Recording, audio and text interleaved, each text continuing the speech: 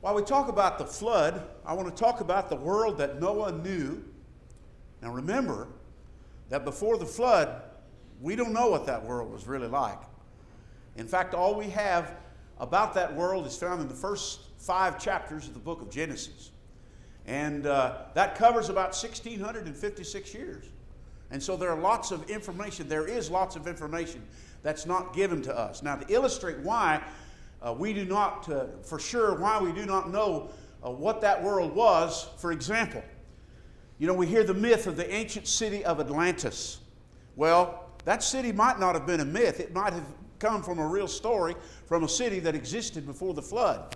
The technology that they had, the science that they knew, we lost in the flood. For another example, in Glen Rose, Texas, there's a museum where they found an axe head in South Texas. They dated it about 6,000 years ago, which would have been before the flood.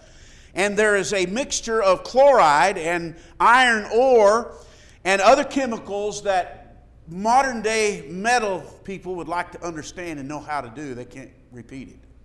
So the point is, we don't know what kind of world that was. All we can do is take what the text tells us, because that world that Noah knew when he entered the boat is gone. You know, people talk about historically, you've read stories about how these ancient soldiers and ancient generals searched the world to find the Garden of Eden, that they might find that gold. Well, the problem is the Garden of Eden no longer exists. Before the flood, there was a cherubim, an angel with a flaming sword guarding the entrance to that garden. But after the flood, it was gone. It exists no more. And so we're going to talk a little bit about the world that Noah knew, the weather that Noah knew, the causes of Noah's flood, the effects of Noah's flood, and of course Noah's flood and the end of the world. Now, this story of the flood is interesting for many reasons. First of all, it's only 10 generations from the time that Adam was created. Now, that may appear or seem like a long time. It's about 1,656 years. But when you read in Genesis chapter 5, you'll find that many individuals lived to be over 900 years old. In fact, the person we teach our children that was recorded to have lived the longest was Methuselah. So when you consider these genealogies that are found there in the book of Genesis from Adam to Noah, I want you to realize that probably Seth died before Noah, but Enosh, the grandson of Noah, probably was alive whenever Noah was born. And so he had a very close communication with the beginning. And of course, during this period of Bible history, the record was passed down from generation to generation. And Moses is recorded or is given the credit as to have brought those records together, or to have recorded the book of Genesis as we know it. So it was about 2,000 years after creation that the things we read in the book of Genesis were recorded, so we have to remember that. That's very important. But what's interesting, it's not all that long. We commonly see generations 4 and 5, but they saw many more generations than that because of their ancient age, because of their extended age. Now, what you have to also remember is that God created a perfect world. He created a world where there was no sin. He created man with perfect intelligence. On the first day that man was born, or man was created, he wasn't born, he had the ability to look at the animals that God caused to come into His presence. In fact, if you study the record, you'll find that the animal-man relationship before the flood was also different, and it changed after the flood. But these animals came into Noah on the first day that he was created. He was only 1 day old or 6 hours old or whatever, but he was created full grown with full, perfect intelligence. Now, he was not perfect in the sense that God is perfect, omniscient and omnipotent, but he obviously, or omnipotent, but he was obviously a perfect being. God set him in a perfect world. Everything was perfect and ready for his care. And when all of these animals came into him, he not only had the mindset to name those animals, but he had the ability to remember those names, because they still wear that name today, like cattle and dog and cat and lion and elephant and so forth. We still go by those names today. Adam's the one that named them. So God gave man a perfect intelligence. That's what He did. He gave the world a perfect existence. But man messed it up. It was sin that caused thorns and thistles to grow in the garden. It was sin that caused the universe to begin to die. Up until the time of Adam's sin, there was no death. In fact, no matter which theistic evolutionary idea you try to incorporate into the Bible, it won't work. There are too many contradictions. I could spend an hour talking about the contradictions between any theistic evolutionary idea in the Bible. But the main one is that all of them suggest that before Adam we have sin, death, and suffering. And the Bible says that sin and death and suffering was brought to us by Adam in Romans chapter 5, verse 12. And so that finishes the day-age theory. That finishes the gap theory. That finishes whatever theory you want to talk about. And there are many that people have tried to incorporate into the Bible. There's no way that can be. The Bible contradicts that. You can't believe evolution and believe the Bible. Now, there are two kinds of evolution. There's macroevolution and there's microevolution. Macroevolution claims that an ape can become a man, and that's false. Now, microevolution is within the species or within the kind. There is a vast opportunity or ability to change. That's why it is known today that the Chihuahua and the Great Dane came from the original dog, male and female, that came off the boat. See, there was only one dog, one male and one female. And the Great Dane and the Chihuahua have come from that original match that came off the boat.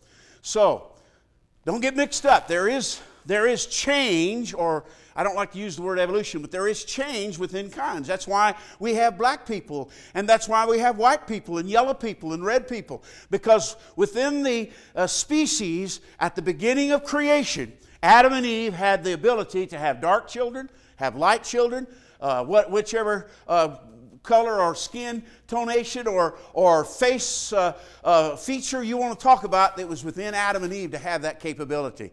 And that's how all these different races came. And we don't have time to study about that, but we could.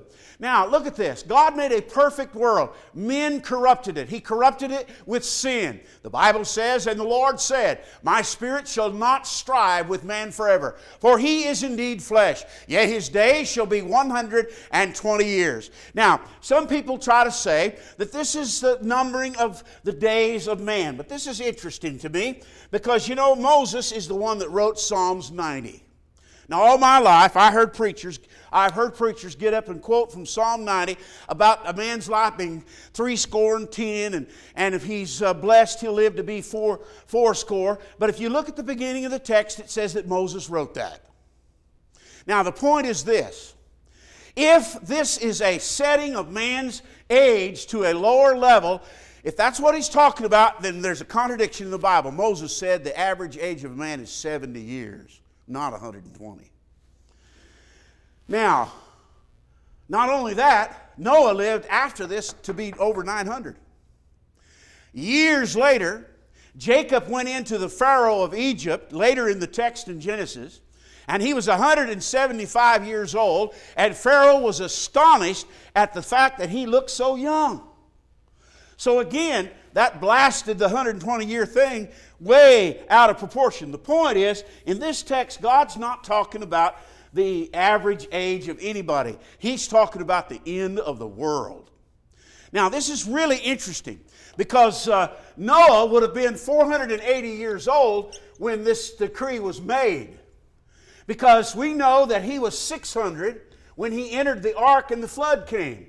So 120 years previous to that would have made him 480. But he did not have his first child until he's 500.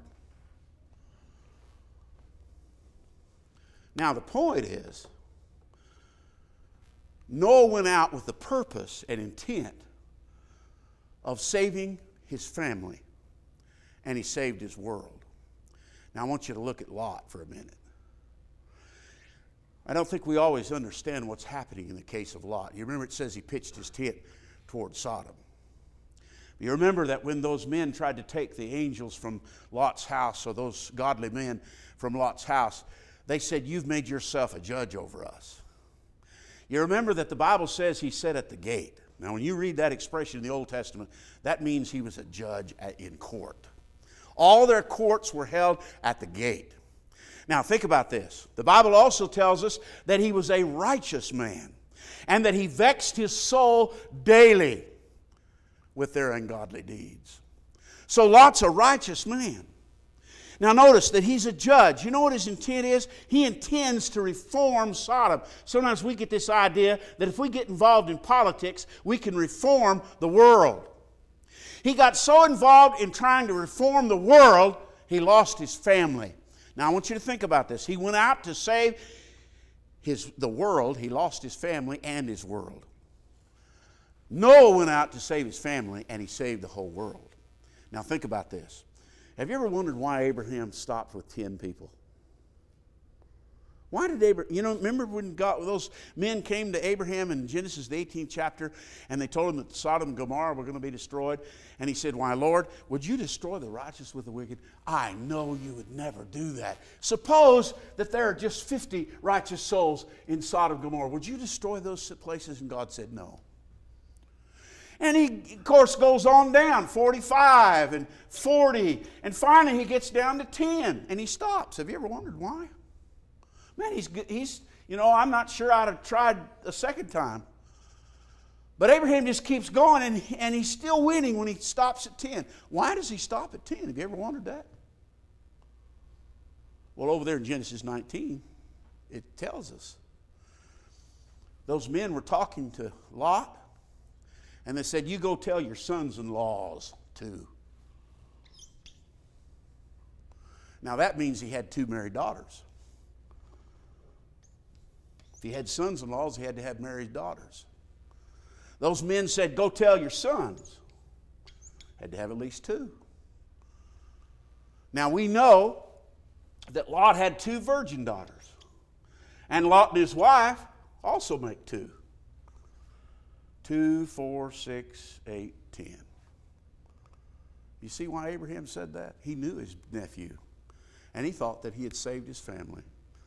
But you see, Lot made the mistake of going out and trying to save the society. And he not only lost society, but he lost his family. But Noah, on the other hand, went out to save his family. And as a result of saving his family, he saved his world. Well, so much for that. So in 120 years, God decrees, I'm going to destroy it all. It's going to be finished. The world as we know it is going to end. Every air breather is going to die. They're going to see and feel destruction. It's the end of the world as we know it. Now, we know that sea creatures were not going to die. Any fish were not going to die. They could live through this terrible tragedy. But every air breather was going to suffer death at the hands of Almighty God. The world that Noah knew was finished, and clearly it was declared.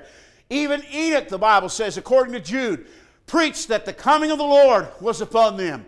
Now let's talk a little bit about the weather. Go back to Genesis chapter 2. Now remember that Genesis 1 is God's divine statement of creation, and Genesis chapter 2 is God's divine commentary on what happened in chapter 2. Now, he mentions things in chapter 2 that he does not mention in chapter 1 because he's making some application and explaining some things that he did on the first day that he needed to explain further. For example, the family. The institution of the family is explained clearly in Genesis chapter 2. Now, look at this passage. Genesis chapter 2, verses 5 and 6. Before any plant of the field was in the earth, and before any herb of the field had grown, for the Lord God had not caused it to rain on the earth, and there was no man to till the ground. Now notice that when God created the herbs, when He created the grass, when He created the fruit trees, they were all full grown already. They all had the ability to reproduce. Instantly, God created it. He created it mature. So, obviously, it was new, but it had the appearance of age. It had to, so that it could reproduce after its own kind. So this passage is not saying that there was no grass on the earth. It's telling us that God had not caused it to rain on the earth. Now think about this. Why would He say that? Now, He's probably referring back to the first day of creation. In Genesis chapter 5, on the second day, the Bible says that God parted the waters below from the waters above. And He put a space between the waters above and the waters below. Now again, I don't want you to misunderstand me. I'm not going to debate on this issue because we don't know for sure how the world was then. That world is gone. But to me this makes sense, and so I'm going to share it with you because of what the Bible says. Notice now, no rain and a mist watered the ground. Now think about this. God separated the waters from the waters, and He put a space in between there. The waters from the waters, and He put a space in there. Now, if that is true, if we understand that correctly, He must have put what might be referred to as a water canopy, a vapor water canopy. And of course, this would have caused several things during the time of Noah. In fact, it would have had a greenhouse effect. You know, we hear so much about the warming, and we hear so much about the hole in the ozone. Well, we don't know that doesn't need to be there. Now, people can surmise and hypothesize all they want, but we don't know why it's there. Maybe it's there because we're spraying aerosol. But maybe it's there because God put it there. And maybe that's part of the system that's left over from this system before the flood. We just don't know. Notice now, if this was true, there would not have been any rain. If this water canopy circled the earth, it would have caused a greenhouse effect. There would have been no hot desert Bakersfields. It had been uniform. There would have been no freezing Antarctica or North Pole. There would have been no ice caps. In fact, you can read in National Geographic, which is an evolutionary magazine, but they can't explain why they found those woolly mammoths in Siberia that's frozen year-round. In fact, those woolly mammoths were frozen so fast that there's grass inside some of their tummies that never digested. Well, that's pretty remarkable. Now, if this were true, if this canopy circled the earth, that would have been a vegetation area. In fact, the whole world would have been a vegetation area. There would have been much more food and much more vegetation for consumption. There would have been no severe winds and so on. In fact, these rays that cause us to age and damage us and cause skin cancer, that is, many of them, would have been reflected by the water canopy. And so that could even be a sign as to how or why they lived longer before the flood. Well, the Bible says that everybody's going to die. Hebrews chapter 11, verse 7. By faith Noah, being divinely warned of things not yet seen. You see, God said it had not rained. He watered the world in a different way before the flood. Noah had not seen it rain, but he believed God and acted by faith. In 2 Peter chapter 3, verse 6, by which the world that then existed perished, being flooded with water. Now, the world changed. After the flood, there was a rainbow. Before the flood, there was no rainbow. After the flood, there were clouds. Before the flood, the Bible does not speak of clouds. So, this is one of the solutions possibly that could meet the text, a water vapor canopy circling the earth. Now let's talk a little bit about the causes of the flood. We've talked about the world that Noah knew. We've talked about the weather Noah knew. Now we're going to talk about the causes of the flood. If I were to go around the room this morning, think to yourself, what would you say caused the flood? Nearly everybody says, why? The rain. Wrong answer. It flooded for 150 days, but the rain only lasted 40 days. Now the rain contributed. But again, the waters rose for 150 days. The rain stopped after 40 days. See, we haven't always studied it like we should have. Let's look at what it says. In the 600th year of Noah's life, in the second month, the 17th day of the month, on that day, all the fountains of the great deep were broken up, and the windows of heaven were open. So, the first thing that happened was the fountains of the great deep were broken up. Now, think about this. The crust of the earth was literally torn in two. You talk about earthquakes. Water gushed from the surface of the earth into the sky, possibly shooting hundreds of feet into the air as this water gushed out. And the Bible says at the same time, the windows of heaven were open. It rained. Now, and the rain was on the earth 40 days and 40 nights. It might have even appeared to rain after that, but God says it finished after that. But those fountains of the great deep continued to gush out. And obviously, if they shot hundreds of feet into the air all over the earth, then it would appear like in many places it was still raining. So here you have the ark floating on this water. And of course, the higher the waters would rise, higher the ark would reach. John Whitcomb said, stupendous upheaval of ocean basins, accompanied by the collapse of the pre-flood vapor canopy, that global terrarium that provided an even surface temperature in a rainless world for 1,560 or 56 years, precipitated back to the earth, from which it had been lifted up on the second day of creation week and joined those rising waters from below. Notice now, the fountains of the great deep were broken up. The floodgates of heaven were opened. There were many volcanoes, in fact, probably hundreds of volcanoes. There were earthquakes. There was lightning and thunder. There was static electricity in the air. There was rain. There was freezing rain. There was water gushing from the center of the earth. Now, that's the flood. Now, there's no way we can really understand what all that means without thinking about it a little bit. So what I want to do is I want to take you back to the island of Krakatoa. Now, if you have a computer, all you have to do is type in Krakatoa. There are hundreds of websites about this volcano. It occurred in 1883. It's quite remarkable because after this blast, it frosted on July 4th in Midland, Texas. Now, I don't know if you've ever been in Midland, Texas in July, but you think Bakersfield's hot, you ought to be there. Now, this is what the islands looked like before the flood, before the volcano eruption, and this is what they looked like afterwards. I want to show you where this is at. This is in Indonesia. In fact, before this island blew up, it actually connected Malaysia and Indonesia right here. You can see over here, this is where I live in Zambia. And of course, here's Australia down here, and China, and Egypt, and so forth. It's over here in Indonesia. The volcano is right in here. There's a little bigger picture to show you kind of what it looks like today. Now, on August 26, 1883, Krakatoa began a series of explosions. Now, they were big explosions. In fact, these explosions caused a black cloud to go into the sky for 17 miles.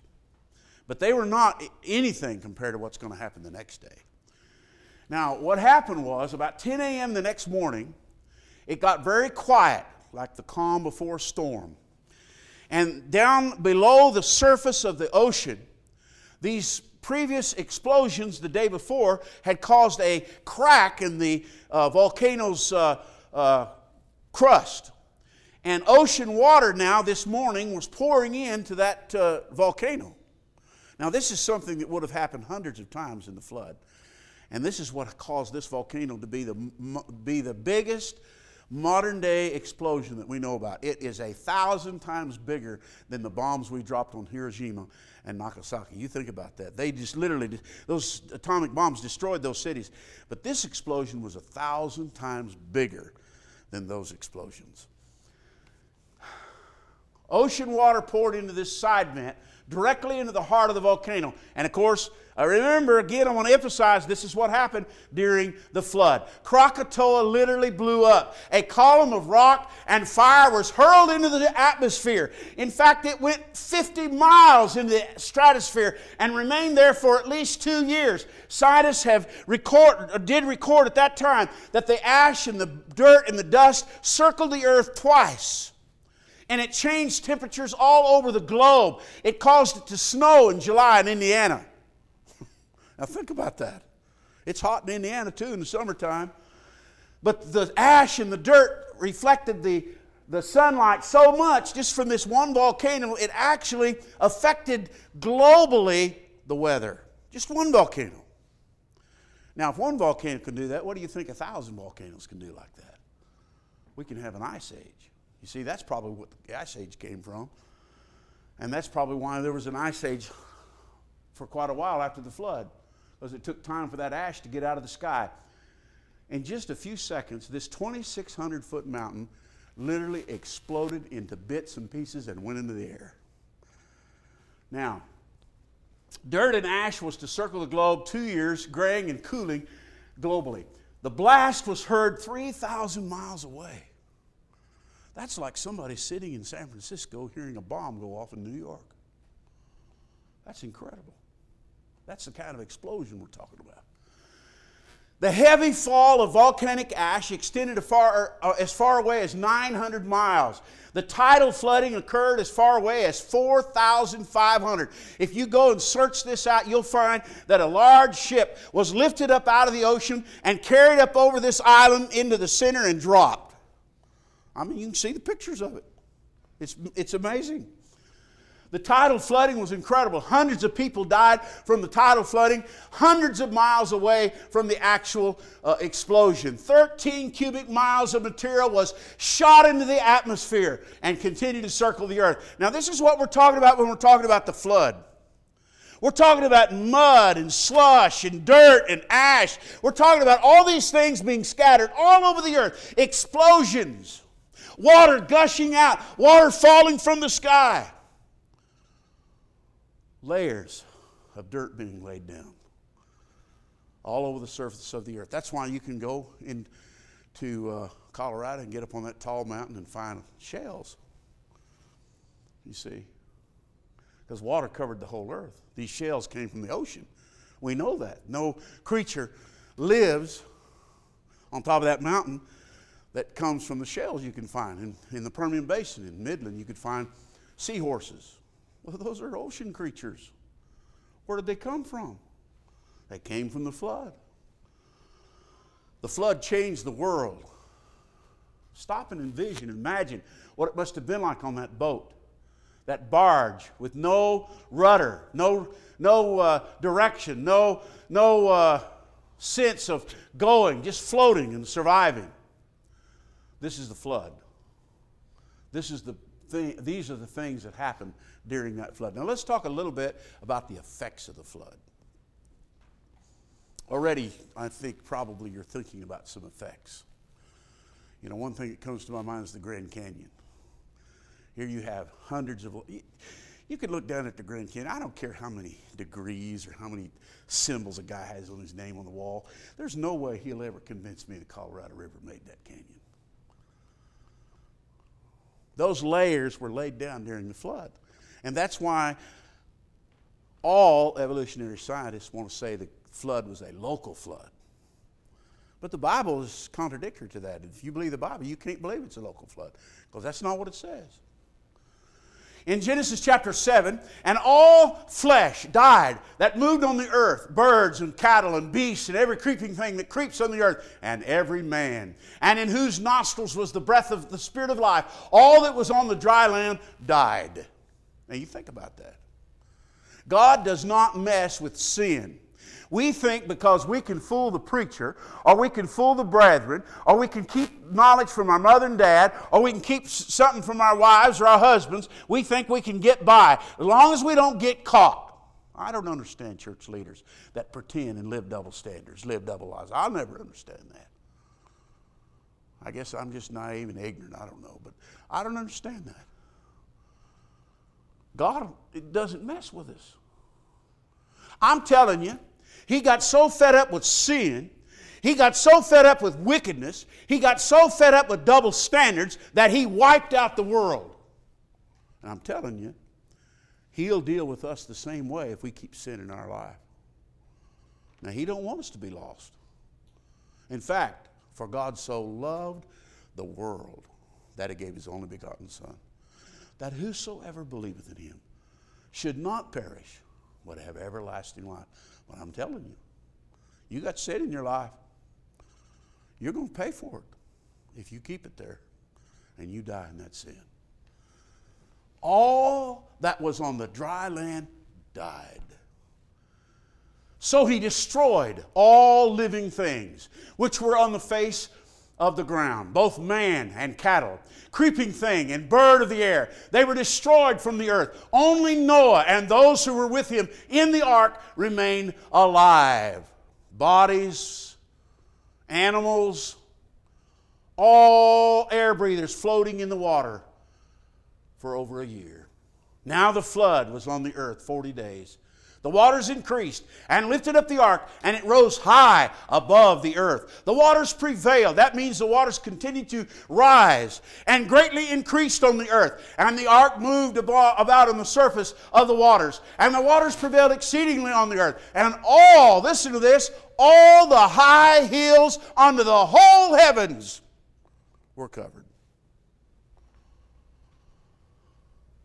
The waters prevailed 15 cubits upward, about 22 feet, and the mountains were covered. Now, I want to ask you this question. What would it take to cause a cataclysmic flood? You know, everybody here probably has driven up the San Joaquin Valley into the Sacramento Valley and saw those Sutter Buttes, haven't you? You think about that. The tallest Sutter Butte's about 2,900 feet. Suppose that one high hill was covered with water for a week. You think any of us would survive in Bakersfield? No way. In fact, this whole valley would be gone. Because the crushing force of gravity would demand an equal depth all over the planet, all over the valley. That's all it would take. Just one flood over one hill, 2,900 feet, for 1 week. Well, we're not talking about a flood over one hill. The Bible says that all the high hills were covered for months to a minimal depth of 22 feet. The higher men climbed, the higher the water rose. Now that's frightening, because this is the God we're talking about. Now, He's merciful and He loves us, but He is not going to tolerate sin. The same one that gave His Son to die upon the cross has left us the symbol of the flood to remind us that punishment is coming to those who reject His word. Jesus said, "He that rejecteth me and receiveth not my words hath one that judgeth him. The words that I have spoken, the same shall judge him in the last day." John chapter 12, verse 48. We're talking about the effects of the flood. In Genesis chapter 8, the Bible says, then God remembered Noah. Now, that doesn't mean that God had forgotten Noah. That word remembered in the Hebrew simply means that He now has finished His task of destroying the earth, and now He's turning His attention. He's been with them all along, but now He's turning His attention to Noah and getting rid of the flood waters so that Noah and his family can leave the ark. So then God remembered Noah and every living thing and all animals that were with him in the ark. And God made a wind to pass over the earth, and the waters subsided. But now obviously waters weren't enough. Look at this.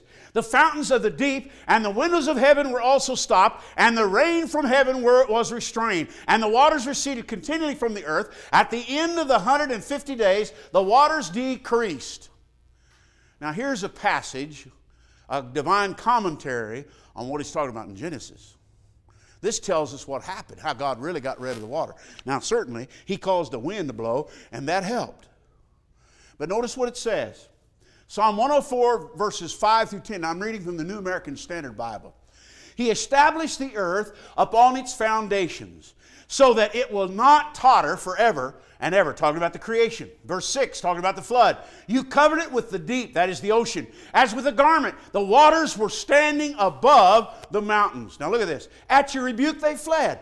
At the sound of your thunder they hurried away. How did they do that? Look at what he says. The mountains rose. The valleys sank down to the place which you established for them. You see, during the process of the earth's crust breaking, mountains began to rise. And at the conclusion of the flood, God caused the mountains to rise high, and He caused the valleys to sink down. Did you know that near the Philippine Islands, there's a trench in the ocean, and it's 7 miles deep? In fact, it's so deep that we don't have the technology really to go down in there. We're not for sure what's in there. It's too deep. The pressures are too high. You see, God caused that trench to take away the flood. Now you think about it. The Rocky Mountains rose up. The ocean basin near the Philippines sunk down. Here all this water and this sludge and this mud and these layers and layers of sand and dirt and ash and dust rushed down from the Colorado River, from the Arizona Grand Canyon Basin. And in a matter of a few weeks, at the most a few months, the Grand Canyon forms. That's God's doing. You see, the world we live in now is not God's creation. Now we look at the Grand Canyon and we think, what a marvelous piece of the globe we are able to enjoy. I'm going to tell you something, that's part of the curse. You think part of the curse is beautiful. What do you think His creation was? We don't know. We don't know, because the world we live in is cursed. It's been changed. Because of sin. The mountains rose, the valleys sunk down to the place which you established for them. Yet you set a boundary that they may not pass over, so that they will not return to cover the earth. So He promised, you remember, Abraham, or Noah, that He would not destroy the earth again with water. The world that then was perished. The mountains grew higher, the valleys sunk deeper. The ecologic system was changed. Changed forever. You know what's interesting? The whole Bible looks to the flood. Hundreds of passages. These are just a few. Over 100 times. Every writer, as far as I know, looks back to the flood in some way. Maybe in figure or in point, whatever. Over and over again you read about the flood and its significance. You can't underestimate the power of God in the flood. And I want to tell you something. When you think about the flood, it's a terrifying thing. It helps us to understand, yes, God loves us. Yes, Noah was extended grace. But God's side is full of grace, and at the same time it's full of terror. That's why Paul said, knowing therefore the terror of the Lord, we persuade men. For we must all appear before the judgment seat of Christ, that everyone may receive the things done in his body, whether he done good or bad. Now you may forget your problems, but the Lord don't forget them. And someday, we're all going to give account. And pretending doesn't help. Because the only one that's deceived then is us, me. When I pretend, it's me that's deceived. Now, Terry may never know. He may die. He may go to his deathbed thinking of whatever he thinks of me, good or bad. Because he really don't know. But God knows. And I answer to Him, and so do you. Well, Noah's flood truly does point to the end of the world. Peter says, but the day of the Lord will come as a thief in the night, in which the heavens will pass away with a great noise, and the elements will melt with fervent heat. Both the earth and the works that are in it will be burned up. Therefore, since all these things will be dissolved, what manner of persons ought you to be in holy conduct and godliness, looking for and hastening the coming of the day of God, because of which the heavens will be dissolved, being on fire, and the elements will melt with fervent heat. Now look at what he says. Nevertheless, we, according to His promise, look for new heavens and a new earth in which righteousness dwells.